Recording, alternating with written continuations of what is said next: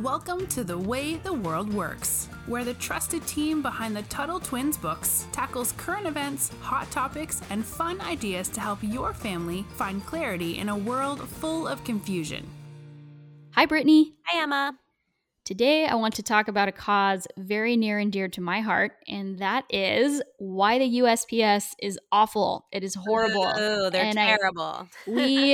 We really don't like the Postal Service here at the Tuttle Twins podcast. We like the band, the Postal Service, for the record. I do like that band. That is a great band, but they picked an unfortunate name because now they will forever be tied together with lost packages and late mail and horrible customer service. So you might be wondering, what is there to dislike about the Postal Service? If you haven't really interacted with it very much, I totally understand. When I was a kid, I thought it was just, the nice mailman who gives my dog a treat and brings me my holiday packages and my magazines and my letters from friends and stuff.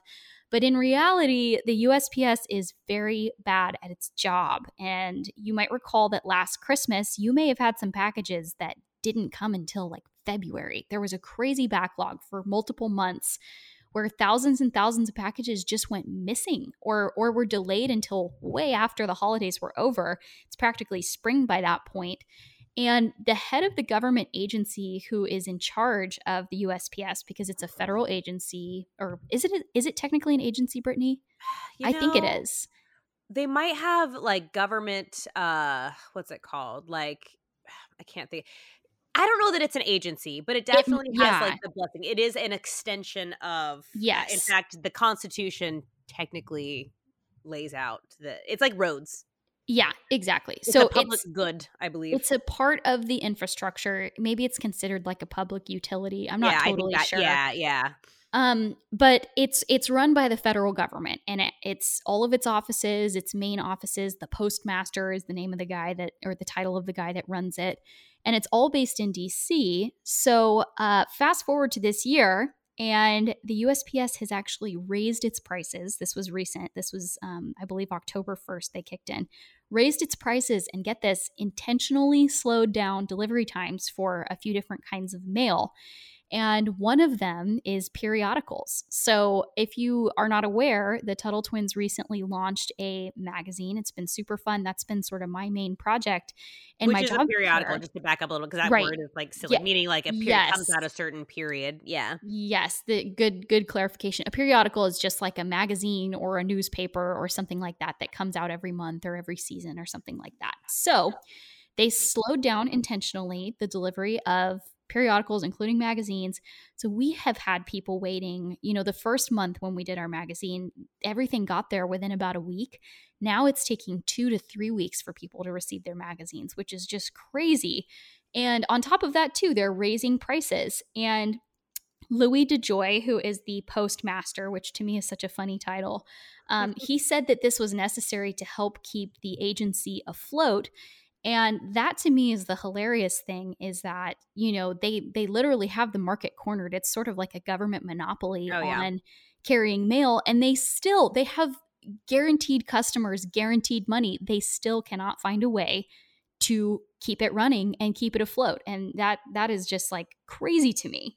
And part of the reason this happens is because they're unionized. I don't know if you want to talk about that later, but I just wanted to add a little tidbit is we've talked about teachers unions before and how they're bad. Postal Service is the same way. I mean, there's like an ongoing joke that postal workers are lazy because they're allowed to be. And the whole motto is like, through rain or shine or all these days, like we'll, trudge through the snow. And it's like, no, you won't.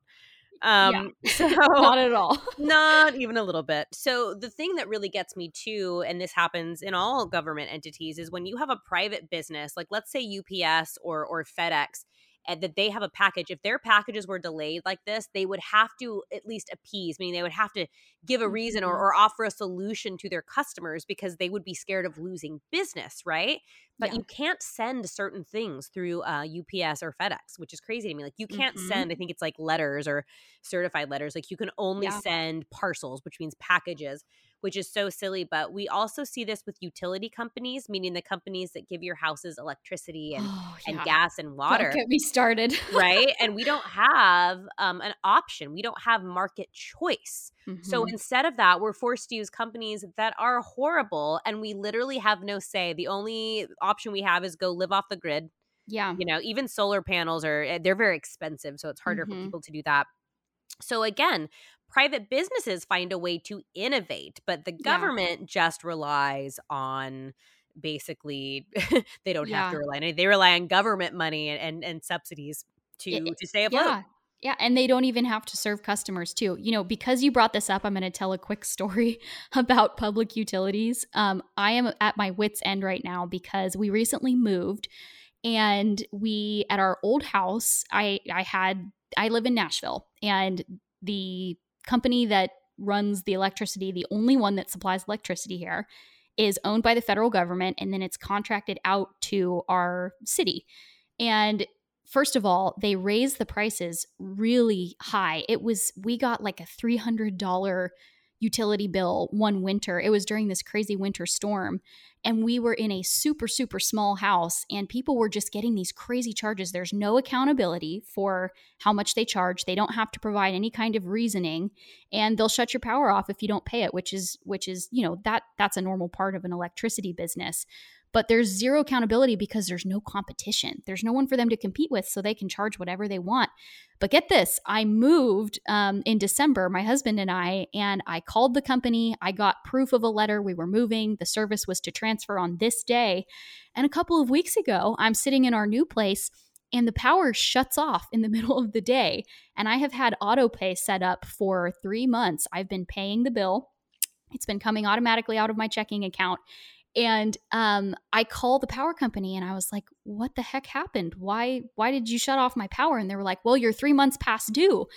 You haven't paid, blah, blah, blah. And I go, well, then what have you guys been charging me for? Here's the receipts. They go, oh, well, you're still paying for your former address. And I had all of the proof that I needed to prove that we transferred it over. But for some reason, someone on their end didn't transfer it over. They didn't file the paperwork the right way or something.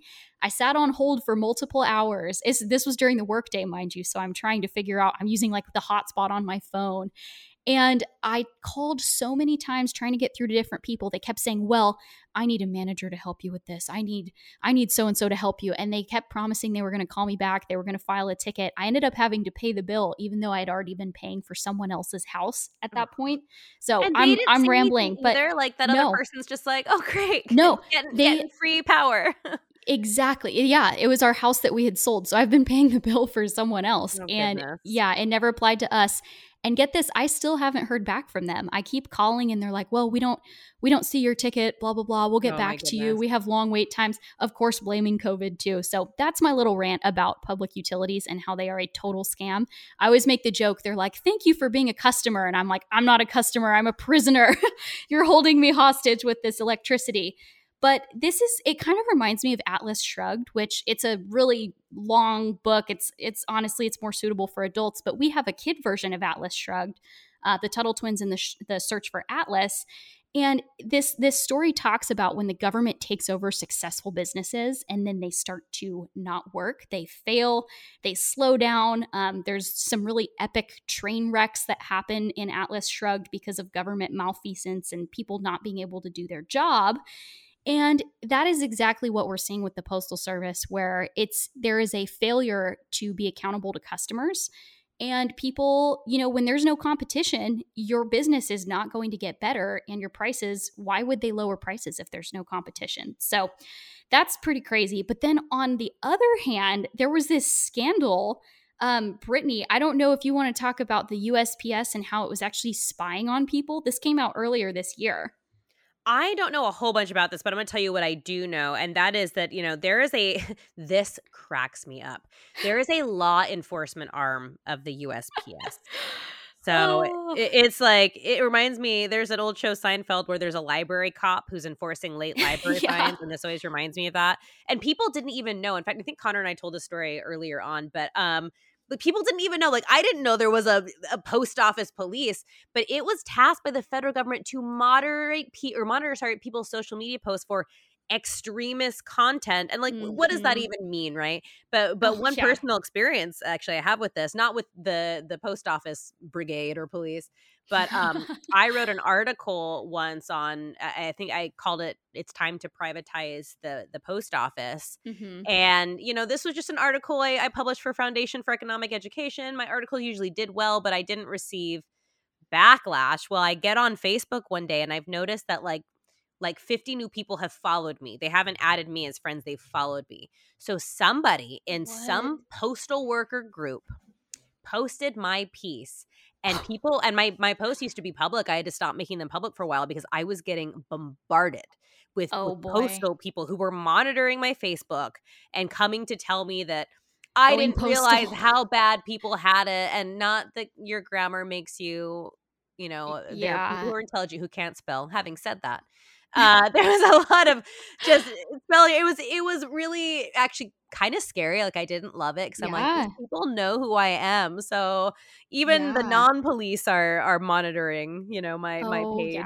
Yeah. That's a crazy story. It's funny because the only mailman that I personally know, the only mail carrier, I should say, it's the gender neutral term, my best friend's dad from high school, his name's Jeff, and I won't out his last name because he's kind of my undercover guy in the postal service.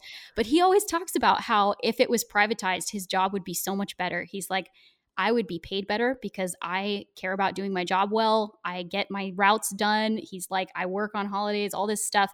He's like, there's so much bureaucracy, which is like over regulation, I should say. There's so much bureaucracy in the postal service that the people who are good at their jobs and who take pride in doing a good job are not even really rewarded for it. They're treated exactly the same as all the people who don't care, who lose packages, who lose stuff and don't finish their routes and all of that. So that's like, we're not even being anti, mail carrier, anti-postal worker. We're just anti-bureaucracy. We're anti-government running something that should be a business and should be competitive. So, to kind of get us more towards wrapping up here, it's not like we think anyone who works for the post office is bad. It's that, when the government takes control of a business, it never works out. And it's not like the government just took control of the USPS if it was private. I'm not super versed on the history of the Postal Service, but there was one guy who tried to launch a free market alternative, and he's someone that we love, Lysander Spooner. Brittany, do you want to just give a little quick rundown on sort of his venture? Yes, he is the coolest guy ever. And we did a previous episode on him. But so not only is he awesome for the story I'm about to tell, but he was also one of the earliest abolitionists, meaning he was very against slavery. So all around cool dude. So he decides to start, I think it was called like the American Postal Company. I might have that wrong. American Letter Mail Company. See, I love that. American Letter Mail Company. So he starts his own post office and is like, no, the post office is terrible. I'm going to start a competing company. Obviously, the government didn't like this. I think eventually he just couldn't keep up with their, getting money from the government and all that. But he started his own private company because he was saying, no, like there needs to be market competition. There needs to be, a competitor, because otherwise the post office has no incentive, which you've talked about before, to serve its customers. And I say customers in air quotes because we have no choice over that. Yeah. I love the IRS always calls me their customer too. I'm like, no, gosh. I did not choose to do this. No. But so he starts his own. And I think that's a great act of courage because some of the best heroes throughout history have been the ones to stand up and say, here's another option for something. So he was stifled, meaning his plan was stopped by government, but he's a pretty cool dude. Yeah, he is. And I have my notes pulled up here because I was researching him a bit before the show. And it turns out that Congress actually forced him, all the way up to Congress, forced him to cease his operations in 1851 by legislating a U.S. monopoly. So they hated him so much that they actually said, the government is going to create a monopoly and shut down this competitor to the Postal Service. So all I have to say in closing is that maybe if they hadn't shut down the American Letter Mail Company, your guys' Tuttle Twins magazines would actually be coming on time and they wouldn't be getting all mangled in the mail and someone would actually care about keeping our business. But that's just me ranting about my frustrations with USPS. So now you guys know, not as innocuous, not as friendly as they seem always. So we will wrap it up there, guys. Thank you so much for listening, and check out the show notes for the episode on Lysander Spooner, because he's a super cool guy that you should learn more about. Absolutely. Talk to you guys later. Talk to you soon. You've been listening to The Way the World Works. Make sure your family is subscribed and check out TuttleTwins.com for more awesome content.